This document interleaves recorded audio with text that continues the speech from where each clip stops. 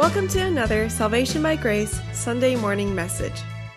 Salvation by Grace is the teaching ministry of Grace Christian Assembly, a Sovereign Grace Fellowship in Smyrna, Tennessee.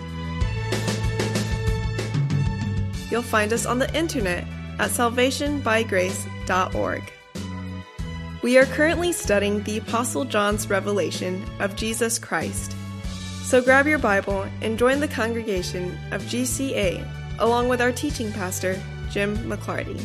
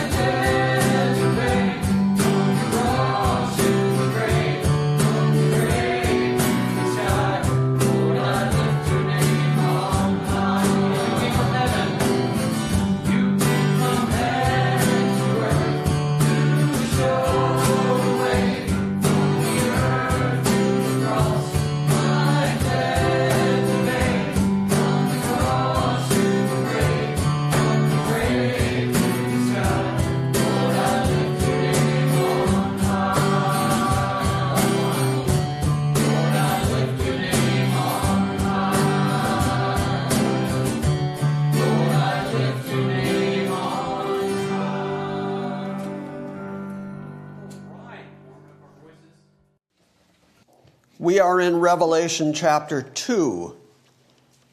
It is significant that there are 7 churches. I told you the last couple of weeks to pay attention to the numbers in the book of Revelation, because there's a lot of 7s in Revelation. Not just these 7 churches, but we've also come across the 7 spirits already. There's 7 seals, there's 7 trumpets, there's 7 bowls. In our introduction, we saw 7 blessings. And that's not a mistake, and that's not a coincidence. It is on purpose. God, in his supreme rationality, is teaching us through the numbers as well as the words that he chose to use. But why these 7 churches? I've had folks ask me continually, why these 7? And it's not because they were the only 7 churches in Asia. In fact, historically, there is no time in history when these were the only 7 churches in Asia Minor. So why these 7? I mentioned in weeks past that they are all part of a trade route that starts at Ephesus, where the port is, and then makes its way around and back to Ephesus. But along the way, you come across the church at Laodicea. As we were studying the book of Colossians, we saw that Colossae and Laodicea are right next to each other, sister cities. And in fact, they exchanged letters, and Paul even told the Colossians to read the letter that came from Laodicea and to take the letter that had come to Colossae and read it at Laodicea. So these are sister cities, and yet the church at Colossae is not mentioned in these 7. So why these 7 churches? Well, there are a lot of theories about why these 7 churches. I've mentioned a couple of the theories. The predominant one for folks who like to allegorize the Scripture, which I'm not big on allegory for Scripture, but for folks who like to spiritualize the Scripture, they say that these 7 churches represent particular periods of time in the history of the church, starting at the inception of the church at Pentecost and lasting until the return of Christ. And so you could follow almost like a calendar. You could follow what particular years in the church's history correspond to the particular church in order. But there's a whole lot of problems with that. Like the time of the Reformation is one of the periods that the church is most criticized. And so that doesn't quite work. So why? Again, why these 7 churches? Well, several commentators that I have read recently have made very convincing cases for the idea that these 7 churches represent particular types of churches. And the more I've read that, the more I've studied it, the more I've realized this makes sense. Because we know that the number 7 is the number of completion. So these 7 churches would be, okay, the completion of the church. So how does that apply to the church universal? Only in the fact that they represent types of churches. And so the more I thought about that and the more I studied it, the more I went, boy, this really does play out. This is really a good way to approach these letters. Here, let me give you a quick rundown of these 7 churches and the type of church that they represent, and then we'll start digging into the detail. Ephesus is an Orthodox church, but unloving. They've got the right message, they just have the wrong emphasis. Can you think of any churches like that? Well, sure you can, because that's a type of church. The church at Smyrna is the persecuted, martyred church that's being purged and cleansed by the persecution they go through. The church at Pergamum is the church that's way too worldly, married to the world. Can you think of any churches like that? Boy, that wasn't even hard. Thyatira is a church that's tolerant of sin. Sardis is a dead church. Philadelphia is a faithful church. It's good to find a faithful church in this mix. And Laodicea is an apostate, unbelieving church. As we listen to what Jesus says to them, you find these characteristics for each of them. And then at the end of the descriptions of these various churches, and at the end of chapter 3 altogether, Jesus says, "He who has an ear, let him hear what the Spirit says to the churches," plural. And so Jesus seems to be implying that this is significant to each of these individual churches, but that they represent more important principles for the whole church world. He who has an ear, let him hear what the Spirit is saying to the churches. So as we go through these 7 churches and read about them, we're going to be emphasizing that that is the type of church that Jesus is either encouraging and finds praiseworthy, or it's the kind of church that he's going to criticize, and criticize very severely. And then we, just like every other church in the world, are going to be able to compare ourselves to those individual churches. And where we line up with Jesus' commendations, then good for us. But if we line up with any of the things that Jesus criticized, we need to change ourselves. We need to repent. We need to go back, as Jesus is going to say to Ephesus, we need to go back to do the first works.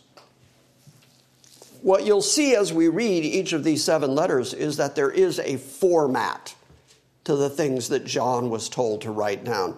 Each of these churches is addressed first by name, and then there's a description of some aspect or character of the Lord Jesus that's directly tied to to the vision of Christ that we read at the end of chapter 1. And each of those characteristics that Jesus picks for himself is something that has particular relevance to the church he's addressing. And then there's an evaluation of that church. There's a commendation for anything that's praiseworthy, and there are rebukes and firm rebukes for those things that are displeasing to the Lord. And then he always gives them a corrective action. Do this. And then the letters close with a challenge to the church. And then to consider what he has said. That's that phrase, he who has an ear, let him hear what the Spirit is saying to the churches. And then there's usually a closing promise. So that's the format that each of these 7 letters is going to follow. So the first church that he writes to is Ephesus. We know biblically a lot about Ephesus. We don't know as much about some of the other churches. We'll try to dig into the historic details as we go along so that you get some sense of what the city is like and what the church is like. But we know a lot about Ephesus. And the reason that we know so much about Ephesus is because the Bible talks a lot about Ephesus. It's a major city. It is sitting right on the Aegean Sea, so that makes it a port city. So there's a lot of trade going on. And as I mentioned earlier, you could bring your goods by ship to Ephesus and then via that trade route hit a bunch of other cities as well. So it was a great place for trade. And as a consequence, you had a real mishmash of people from all kinds of different cultures going through Ephesus. So it was a real cosmopolitan city and a great place to preach the gospel from. There were 250,000 people living there in Ephesus at that time. Now the church there at Ephesus had a remarkable pedigree. And what I mean by that is just think about the people who passed through and taught there. Think about the people who laid the foundation of the church at Ephesus. It was founded by the Apostle Paul. Pretty good way to start. But he also is going to mention that he left Priscilla and Aquila there. Priscilla and Aquila run into Apollos. Apollos is a great orator, but he only knows the baptism of John. And so Priscilla and Aquila teach him the scriptures more accurately. And then he and several others are baptized into Christ. The fellow who carried the letter to Ephesus and to Colossae is Tychicus, who learned Christianity from Paul and who was coming from Paul in prison in Rome back to Ephesus to carry news about Paul and how Paul is doing. So far they've got Paul, they've got Priscilla, they've got Aquila, they've got Apollos, they've got Tychicus, and then we're going to find that Paul leaves Timothy there for the specific reason of countering anybody who brings any kind of heresy into the church at Ephesus.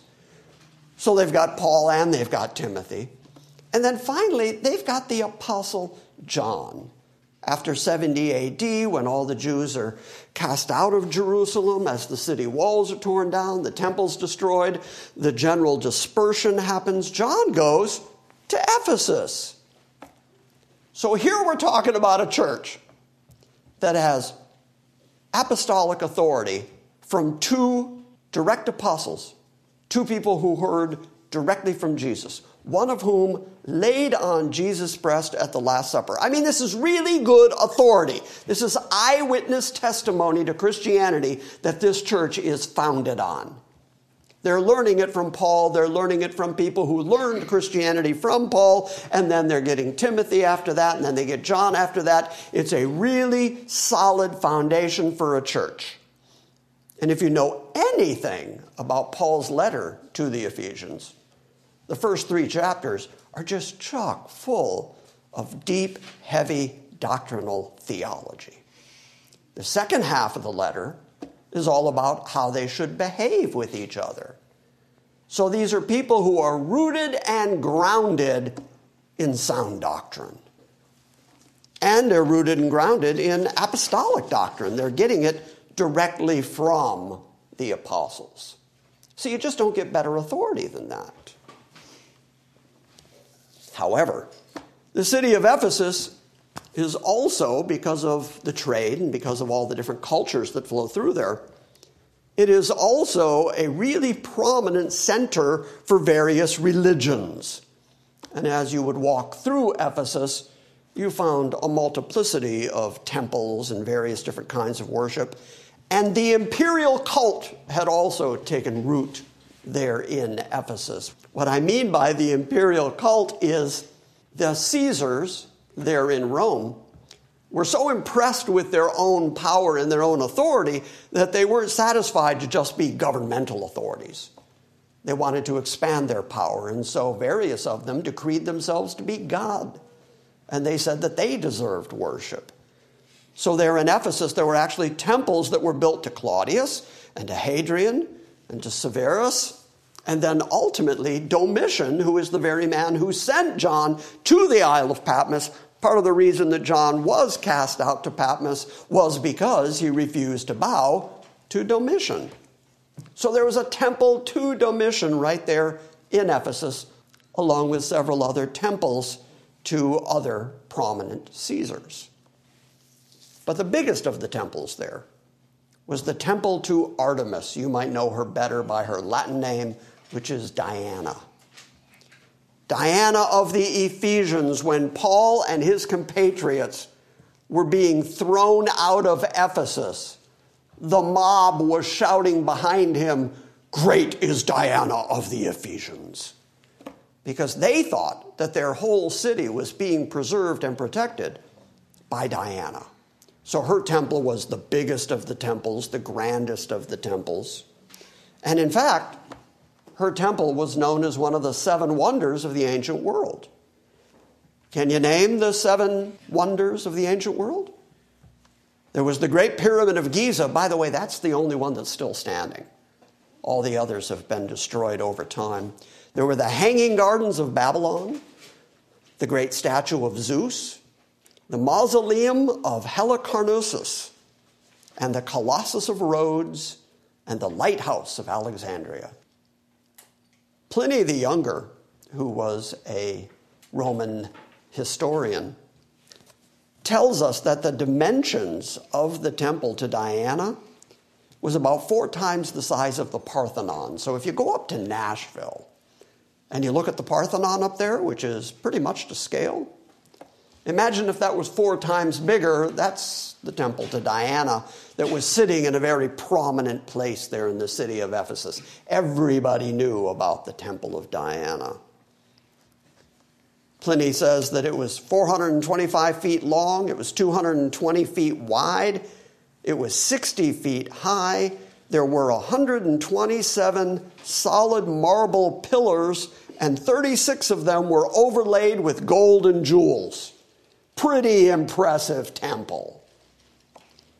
So what I'm going to do now is we're going to take a look at some of the things that the book of Acts tells us about Ephesus so that we get a better feeling for Paul's interaction there in Ephesus, what happened in Ephesus as Christianity was growing, and then ultimately how Paul and his companions were thrown out of Ephesus. Now this is all really important. It's not just arbitrary details I'm throwing out at you.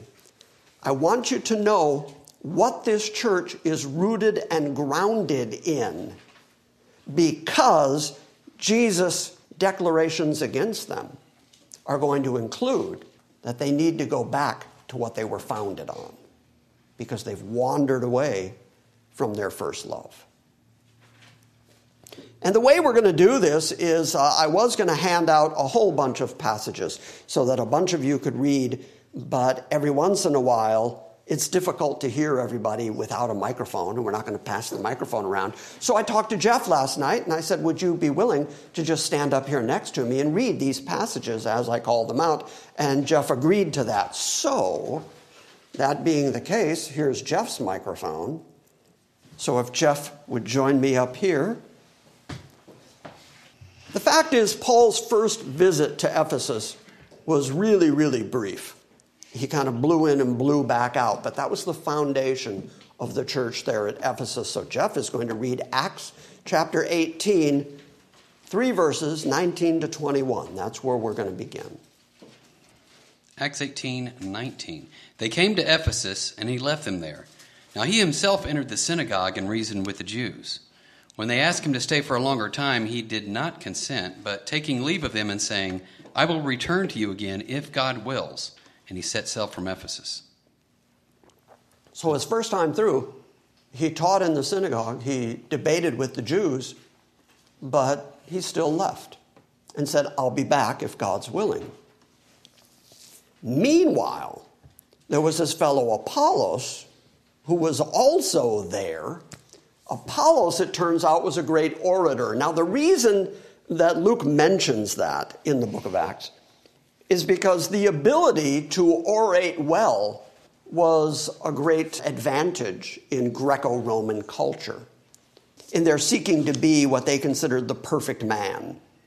And if you could do that, you could gather listeners to you. So Apollos went around talking about Christianity, but he only knew what he knew through John the Baptist, and he had John the Baptist's baptism. Fortunately, Priscilla and Aquila are about to correct him. Jeff is going to read for us again Acts 18, verses 24 to 28, so that we can understand Apollos. Now a Jew named Apollos, an Alexandrian by birth, an eloquent man, came to Ephesus, and he was mighty in the Scriptures.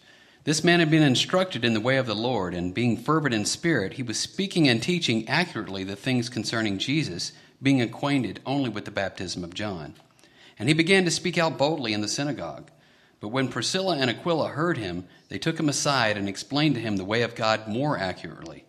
And when he had wanted to go across to Achaia, the brethren encouraged him and wrote to the disciples to welcome him. And when he had arrived, he greatly helped those who had believed through grace, for he powerfully refuted the Jews in public, demonstrating by the Scriptures that Jesus was the Christ.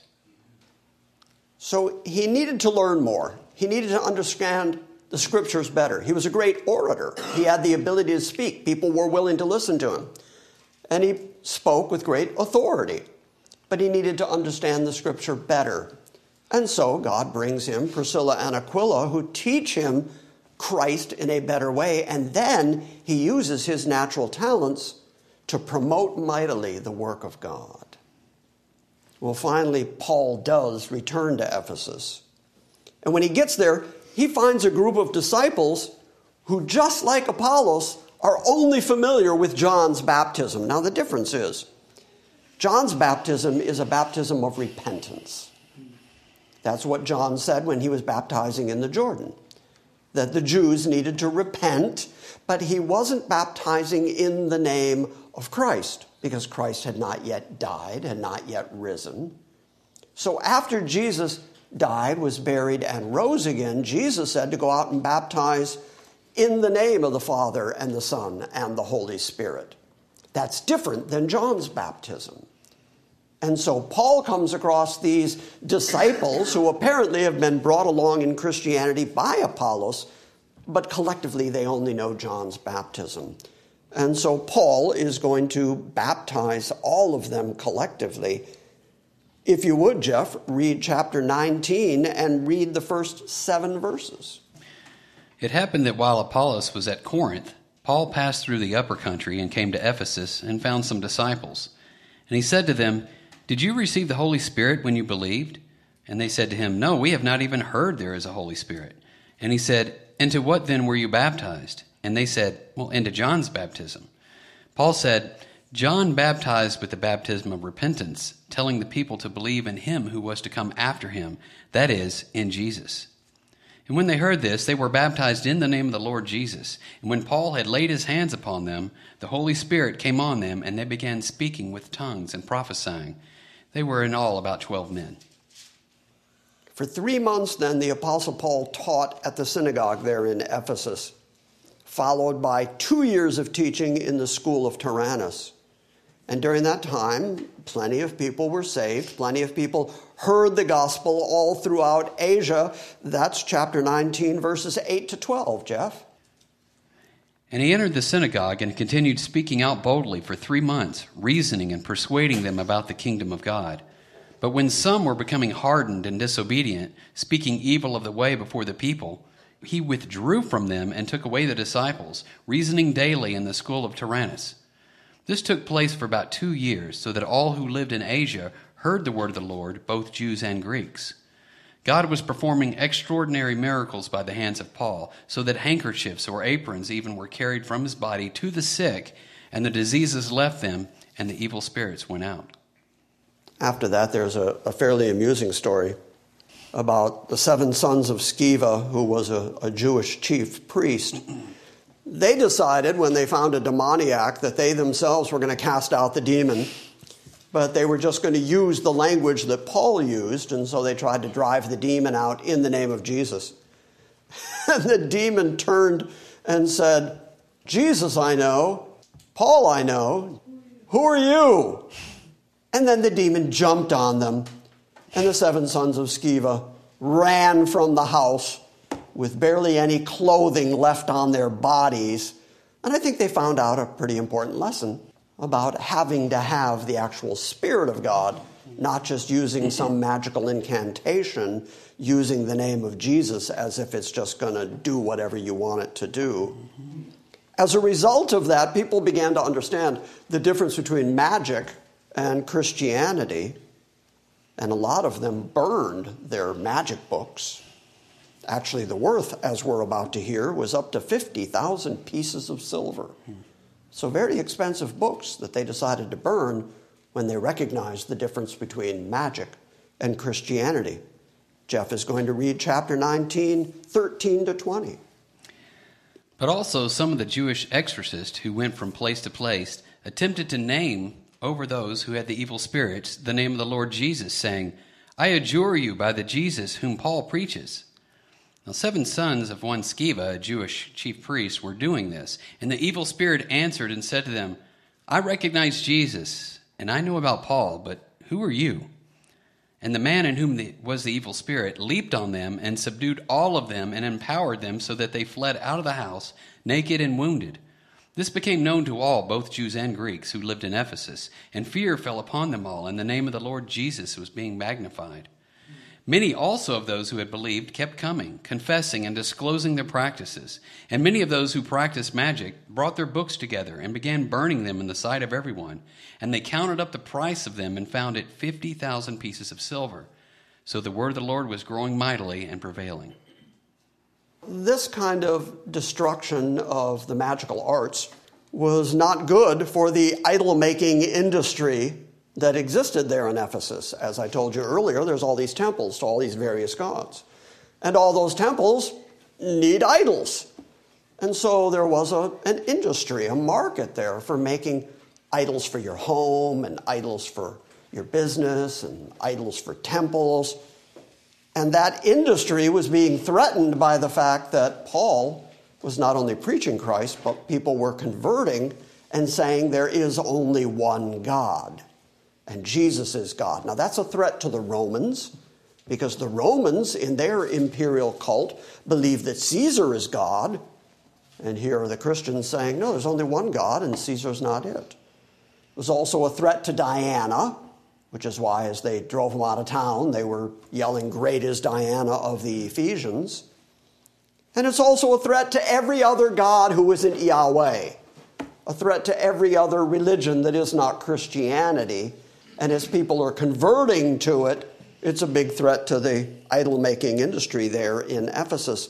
And so there's a fellow named Demetrius who is a blacksmith, and his entire trade guild opposed Paul, and they formed a mob. 2 of Paul's companions were seized, and then Paul left there for Macedonia. Jeff's going to read Acts 19, verse 23, all the way to the first verse of chapter 20. About that time there occurred no small disturbance concerning the way. For a man named Demetrius, a silversmith who made silver shrines of Artemis, was bringing no little business to the craftsmen. These he gathered together with the workmen of similar trades and said, "Men, you know that our prosperity depends upon this business. You see and hear that not only in Ephesus, but almost in all of Asia, this Paul has persuaded and turned away a considerable number of people, saying that gods made with hands are no gods at all. Not only is there danger that this trade of ours falls into disrepute, but also that the temple of the great goddess Artemis be regarded as worthless, and that she, whom all of Asia and the world worship, will be even dethroned from her magnificence." And when they heard this, they were filled with rage. They began crying out, saying, "Great is Artemis of the Ephesians." The city was filled with confusion, and they rushed with one accord into the theater, dragging along Gaius and Aristarchus, Paul's traveling companions from Macedonia. And when Paul wanted to go into the assembly, the disciples would not let him. Also, some of the Asiarchs, who were friends of his, sent to him and repeatedly urged him not to venture into the theater.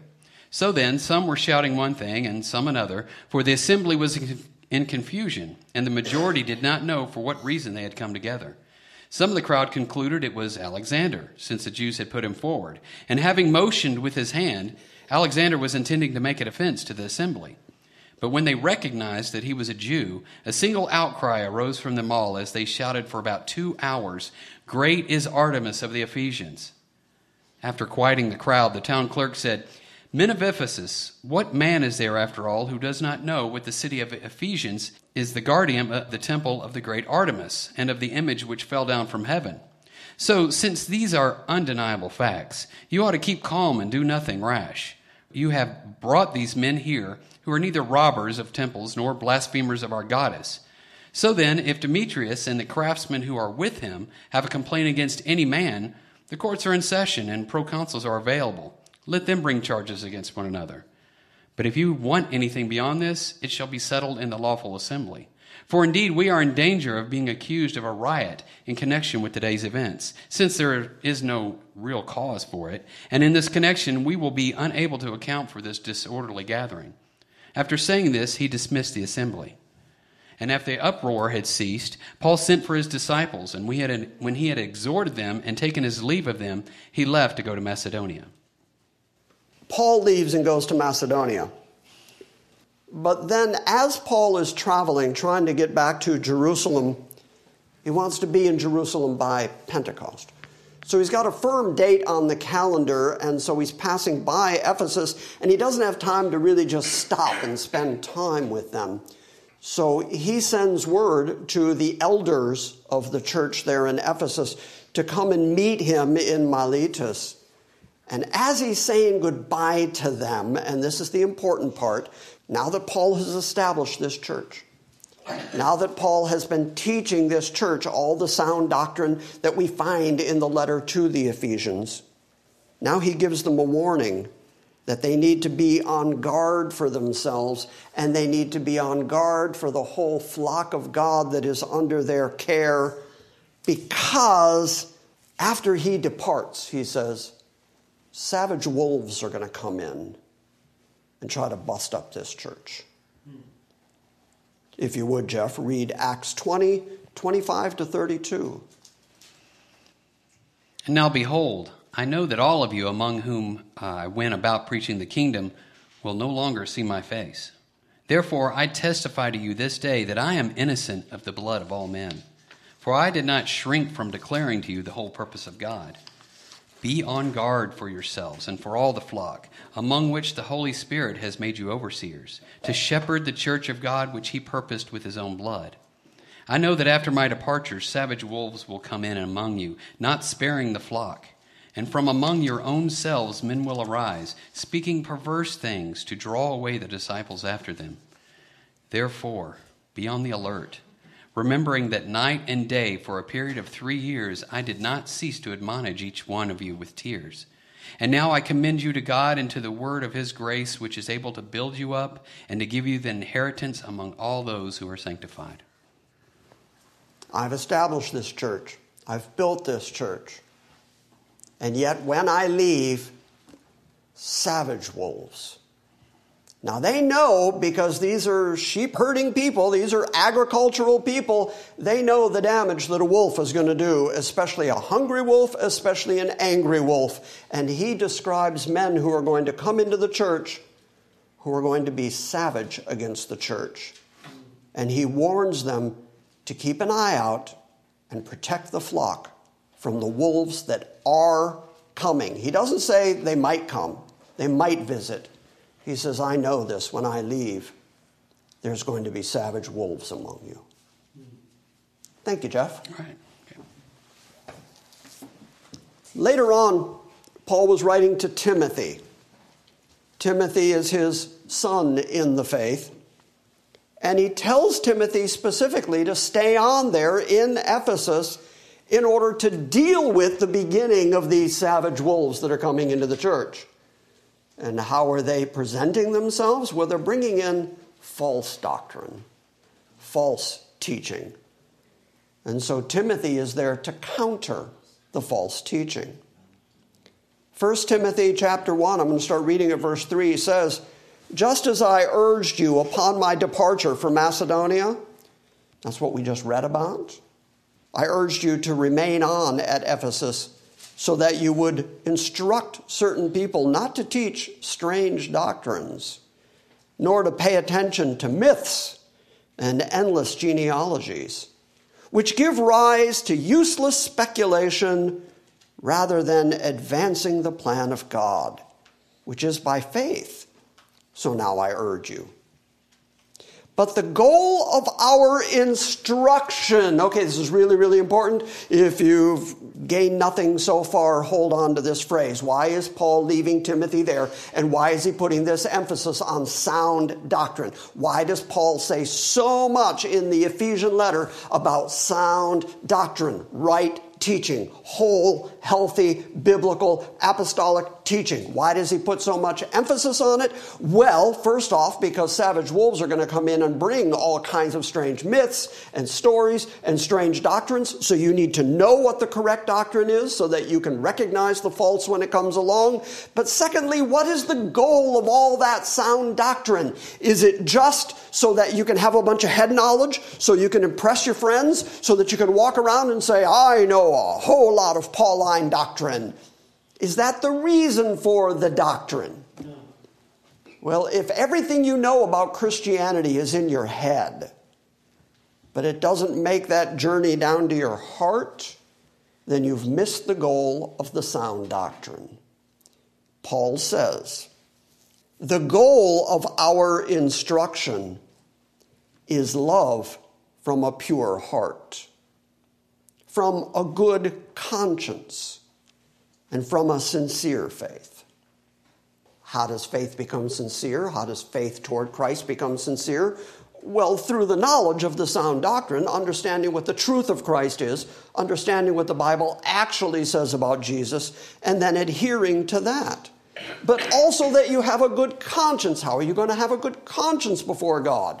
By understanding what God says and what Jesus has actually accomplished and what redemption actually is and how it works and what it looks like. That is going to cleanse your conscience from your own dead works. That's Pauline language. And also you're going to have instruction that leads you to love from a pure heart. That means genuine love, not feigned love, not pretend love. Sacrificial love. Loving the one who is being loved in such a way that you're willing to do for them what is best for them, whether they recognize it or not. I mean, the ultimate example biblically of love from a pure heart is Jesus, who died for worms like you. He did it for you because he recognized that that was what you most needed. And so, sacrificially, he gave of himself in a demonstration of the great love of God. In fact, Paul says it, God commends his love toward us in that while we were yet enemies, Christ died for us. And so Paul would say, the more you understand of who Christ is, what Christ did, how redemption works, the more you understand about the salvation that God has actually accomplished, the more you're going to love each other and love God as a result. So, Paul's purpose for all his doctrine and leaving Timothy there and leaving Priscilla and Aquila there, who instruct Apollos better in the way of the word, the reason for all of that ultimately is to produce love from a pure heart. If you just know all the doctrine in the world, but you don't have love, Paul says, well, then I'm just a sounding brass and I'm just a tinkling cymbal and I really don't know anything. So that's the goal for Ephesus. You're really well taught. You're really well established. You have apostolic authority. And the end result of it is your love for one another. Now we can go to the book of Revelation. Revelation chapter 2, verse 1. To the messenger of the church in Ephesus write, the one who holds the 7 stars in his right hand, the one who walks among the 7 golden lampstands, says this. In the previous chapter, John saw an image of Jesus, where his feet were like burnished brass, and his hair was white like wool, like snow. His eyes were like a flame of fire. And in his right hand he had 7 stars. Out of his mouth came a sharp 2-edged sword. His face was like the sun as it's shining in its strength. And then Jesus tells us what these 7 stars and 7 lampstands are. In verse 20 of chapter 1, he says, as for the mystery of the 7 stars that you saw in my right hand and the 7 golden lampstands, the 7 stars are the angels or the messengers of the 7 churches, and the 7 lampstands are the 7 churches. So Jesus' first description of himself to the church at Ephesus is, I'm that one. I'm the one John just described to you, and I hold the churches, these lampstands. I hold them in my control, and the messengers to those churches are in my right hand. Jesus said, I will build my church, and the gates of hell will not prevail against it. The church is Christ's enterprise, and he is demonstrating that by the fact that he's in the midst of his churches, and he holds the messengers in his right hand. And the threat that he's going to submit to several of these churches is, you're either going to straighten up or I'm going to remove your lampstand. Remove your lampstand means I'll shut this thing down. I will close this church before I will let it besmirch my name, my reputation, and let the world look at it and say, wow, that church sure fell apart. So I'll just close you down. So that one who has that kind of authority in the church is the one who's speaking to Ephesus. In other words, pay attention. And especially if each of these churches is representative of a type of church, we really ought to pay attention, because this is our Lord speaking. Verse 2 says, I know your deeds and your toil and your perseverance. John earlier said that he was brother to the people he was writing to.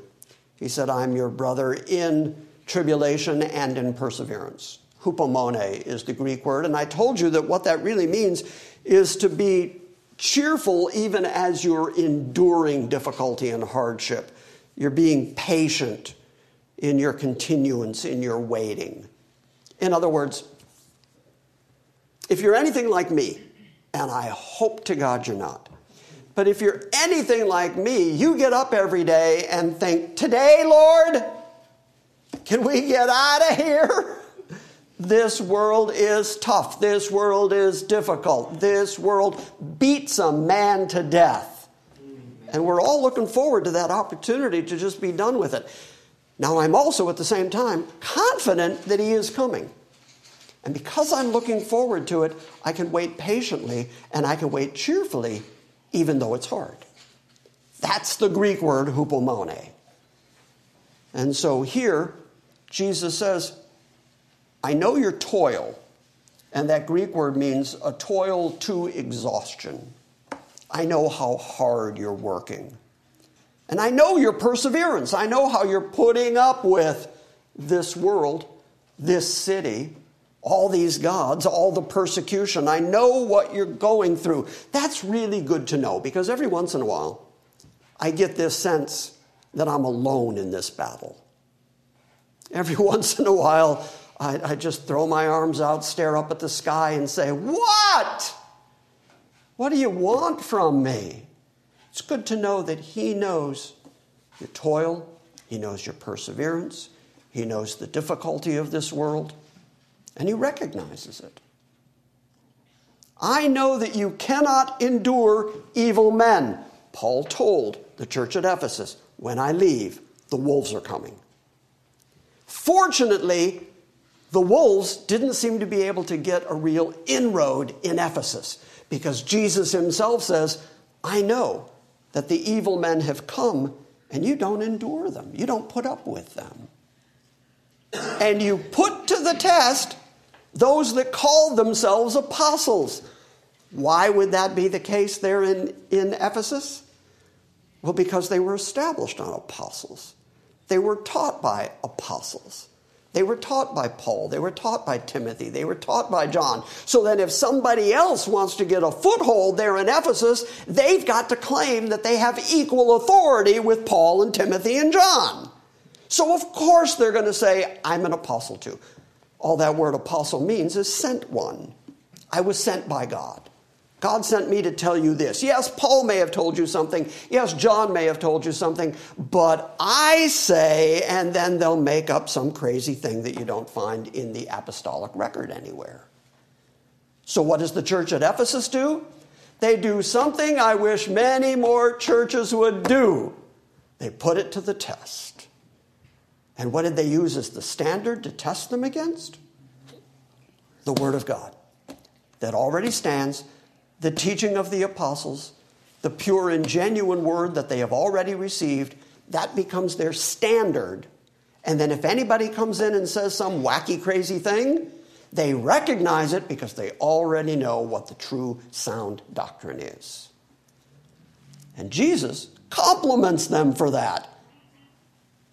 I know that you cannot endure evil men, and you put to the test those who call themselves apostles, and they are not, and you found them to be false. And you have perseverance, hupomone. You have this triedness to you.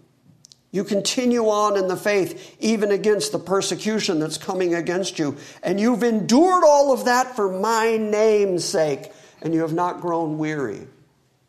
That's really an astounding compliment. Jesus says you've carried on in my name, in defending my authority, in defending my honor. You have carried on in this Christian faith and have not grown weary in your well-doing. Boy, I hope that's said of us. That even in light of the persecutions, even in light of the difficulty, even in light of the fact, stop me here if you disagree, that the world is stupid right now. Yes. Everything in the world makes no sense to me. And yet, we show up here Sunday by Sunday, Wednesday by Wednesday. We keep looking into the Word, and we keep persevering. And we keep dedicating ourselves to sound doctrine.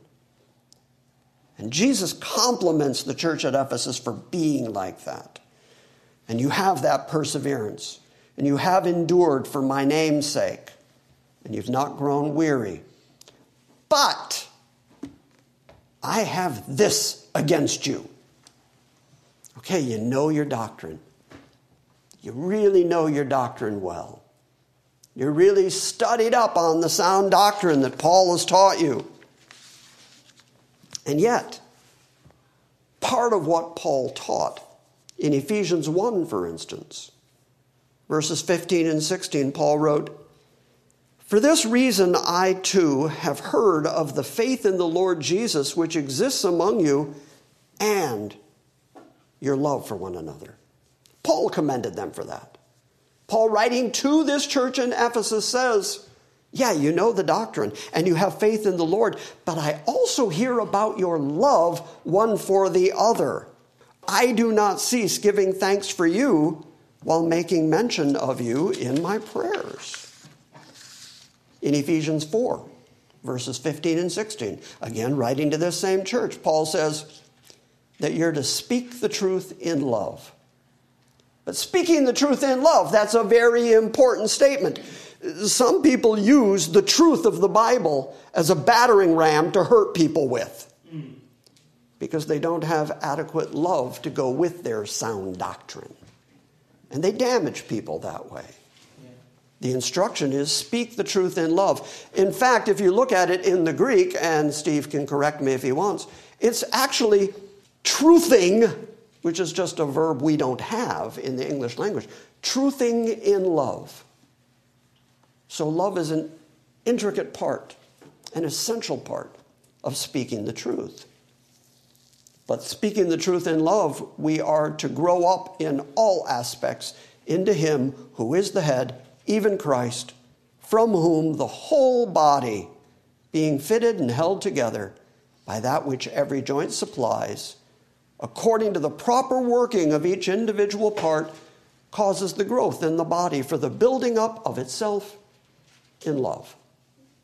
Paul keeps emphasizing, be loving as you're growing in doctrine, as you're growing in understanding the grace of God, as you're understanding your faith in Christ, as you're enduring as a Christian in this world. Remember that an essential part of it, the goal of it, the purpose for our instruction is ultimately love. Ephesians 5, 1 and 2. Still Paul writing to this church at Ephesus. Therefore, be imitators of God as beloved children, and walk in love. You'll notice that Paul did not say, and walk in doctrine. And the Ephesian letter, the first 3 chapters, are all doctrine. Doctrine. Lots of heavy-duty, sound doctrine. But in the end, Paul said, but walk in love, because the purpose of our instruction, the purpose of our doctrine, is love, that you would love one another, that you would love God. In fact, the example he gives here in Ephesians 5, 1 and 2 is, just as Christ also loved you and gave himself up for you, an offering and a sacrifice to God, and a fragrant aroma, an acceptable sign of worship to God. The way that Christ, out of sacrifice, loved you all the way to death, he says that's the way you ought to sacrificially love one another. That's the whole point of the doctrine. That's the whole point of the teaching. If you understand all the doctrine that Paul has written and it doesn't result in love, you don't understand the doctrine yet. And yet, Jesus says, I have this against you. The church at Ephesus, the very church that has all this doctrine, the very church that has all this instruction in love, the very church that Paul wrote and said, I've heard about your love for one another, and that's why I'm writing to you and I pray for you, but I'm warning you, ravenous wolves are coming. And Jesus says, I know you didn't fall doctrinally, but you fell in this. You left your first love. And that's an indictment.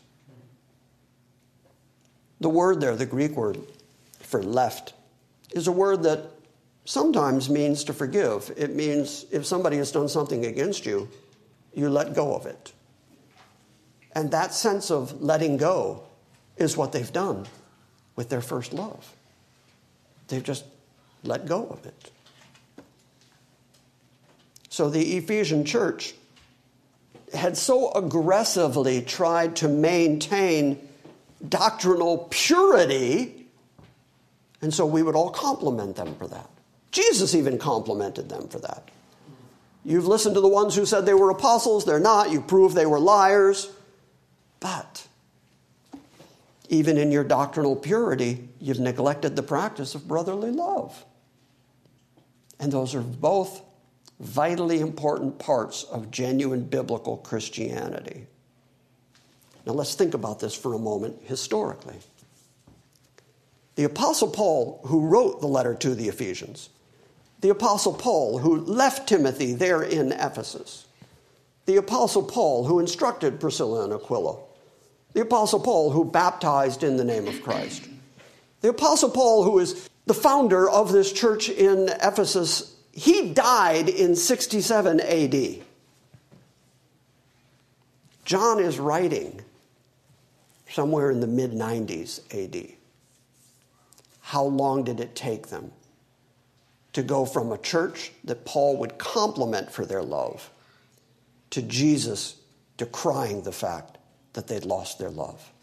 I mean, that's very, very quick that church went from being the church that was complimented for how loving they were how much fellowship they had in Jesus Christ, for defending the honor in the name of Jesus Christ. Within 30 years, lost it. What does that tell you? It means you got to hang on to it. It means you got to cling to it. You got to work for it. If you let it go, if you neglect it, it will disappear on you. I know so many, and I'm sure you do too. I know so many doctrinally sound churches that go by nicknames like the Frozen Chosen. Why do they call them that? Because there's no expression of emotion among them. There's no expression of love or sacrifice between them. They've got all the I's dotted, they got all the T's crossed, they got all their doctrine correct. But when it comes to loving the saints, that's where they fail. That's a type of church that Jesus corrects. All right, let's read the end of the letter. Verse 4, but I have this against you, that you've left your first love. So what do? What's the correction for that? Remember, therefore, from where you've fallen. Remember who you used to be just 30 years ago. Remember the way you were founded. Remember the love that was among your church in the beginning. Remember, therefore, from where you have fallen, and then repent and do the deeds that you did at the first. And what were those deeds? Sacrificial love for each other, taking care of each other, doing the stuff that demonstrated love for one another. Repent, change your way, change your mind, and do the deeds that you did at first. Or else I am coming to you, and I will remove your lampstand out of its place, unless you repent. By the way, none of these 7 churches that we're going to read about still exist today. They all used to be in what is modern-day Turkey. Turkey is a predominantly Muslim country now, and none of these churches exist anymore. He took away their lampstand. I will take your lampstand out of its place unless you repent. And yet, this one thing you do have. Now, this is interesting. I have this one thing that you do have. You hate the deeds of the Nicolaitans, which I also hate. Now, by the way, this gives you a new perspective on meek and mild, gentle, sheep-carrying Jesus. He hates stuff. There are things that he says plainly, I hate that. And yet there are churches, we're going to read about one of them in the weeks ahead, who actually tolerate failure in the church and doctrine in the church that shouldn't be there. At least the church at Ephesus recognized the Nicolaitan doctrine when they saw it and said, no way, we're not doing that. So let's talk about what the deeds of the Nicolaitans are, and then we'll call it a morning. The first very popular view that came from Irenaeus in his book Against Heresies, and it was also shared by Tertullian. He wrote about it in his Prescription Against the Heretics. They say that back in Acts 6:5, and this is true, in Acts 6:5, there are 7 deacons that are chosen, and one of them is a man named Nicholas. He was declared to be a proselyte of Antioch, which means that he was not Jewish. So Irenaeus and Tertullian say that this Nicholas was the founder of a sect that went by the name Nicolaitans. He said that the Nicolaitans promoted fornication, sexual impurity within the church, and a compromising position on eating food sacrificed to idols, and that it led to unrestrained carnal lifestyle within the church. Oh, gee, can anybody think of any churches that are kind of like that? Because I can. Churches that are not willing to stand against the doctrine of the Nicolaitans and say, no, we're not going to have that kind of impurity within our church. Clement of Alexandria declared that Nicholas was a man of strong passions and principles who was willing to, and these are his words, to do violence to the flesh, but he was unable to conceive of the higher ideal of the flesh being subdued by the Spirit.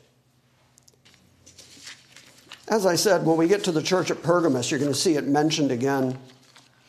Some people have likened them to the liberals. Some have likened them to the modernists, who just feel like the church is too strict, and so they compromise. That would be the doctrine of the Nicolaitans.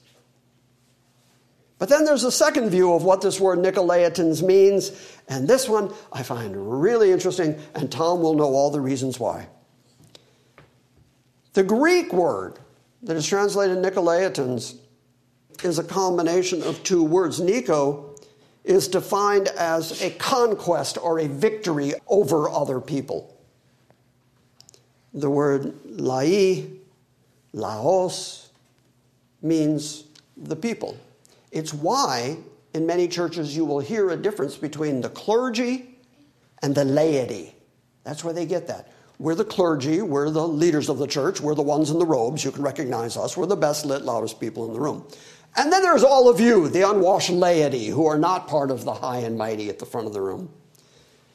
And so the word Nicolaitan literally means conquer the people. Now in a church setting, we're talking about people who set themselves up to rule over your life and rule over the faith of the other church members.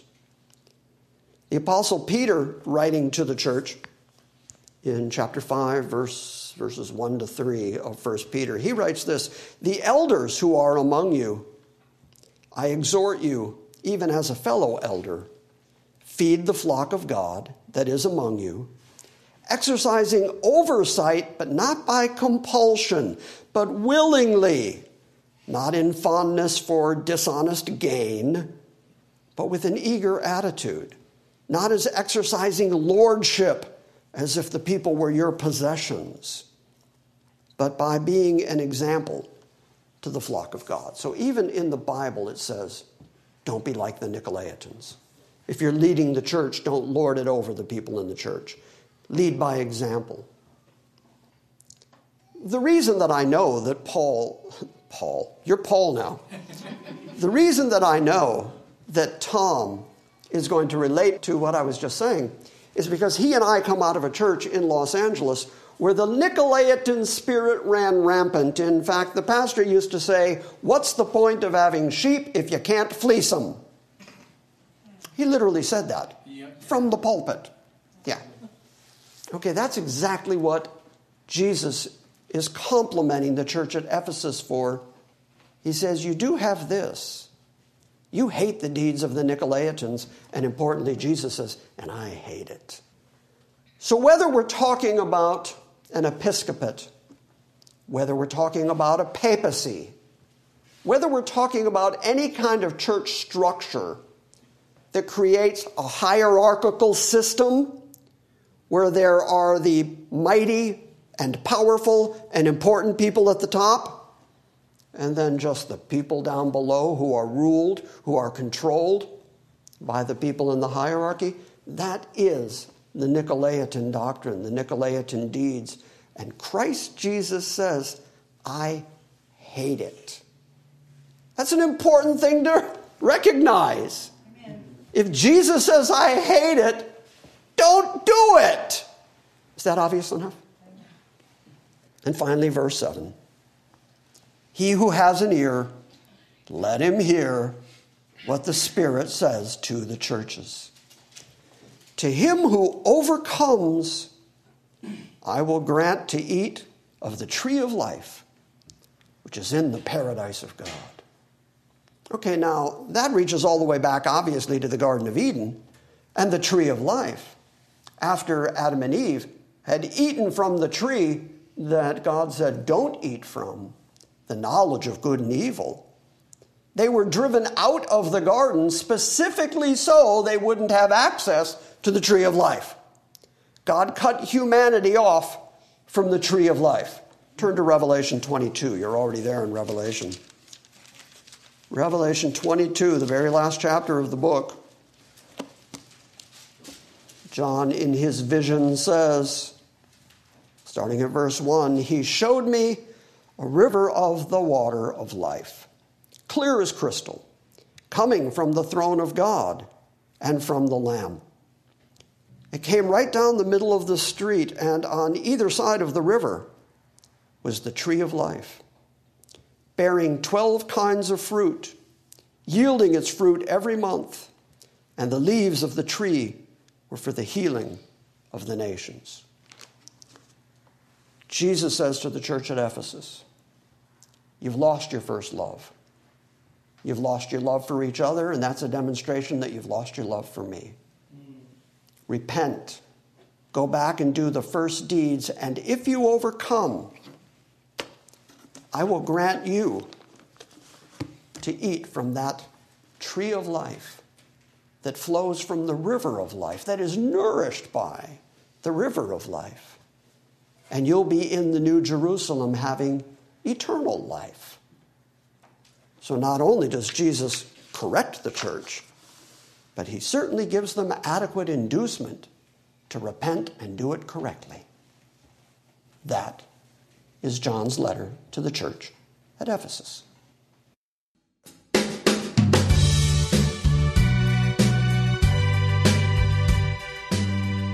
Thank you for listening to this week's Salvation by Grace Sunday morning message. We encourage you to visit our website at salvationbygrace.org for books, Q&As, and our ever-expanding archive of audio sermons. And we invite you to join us next time when we gather around the Word and study the sovereign grace of God.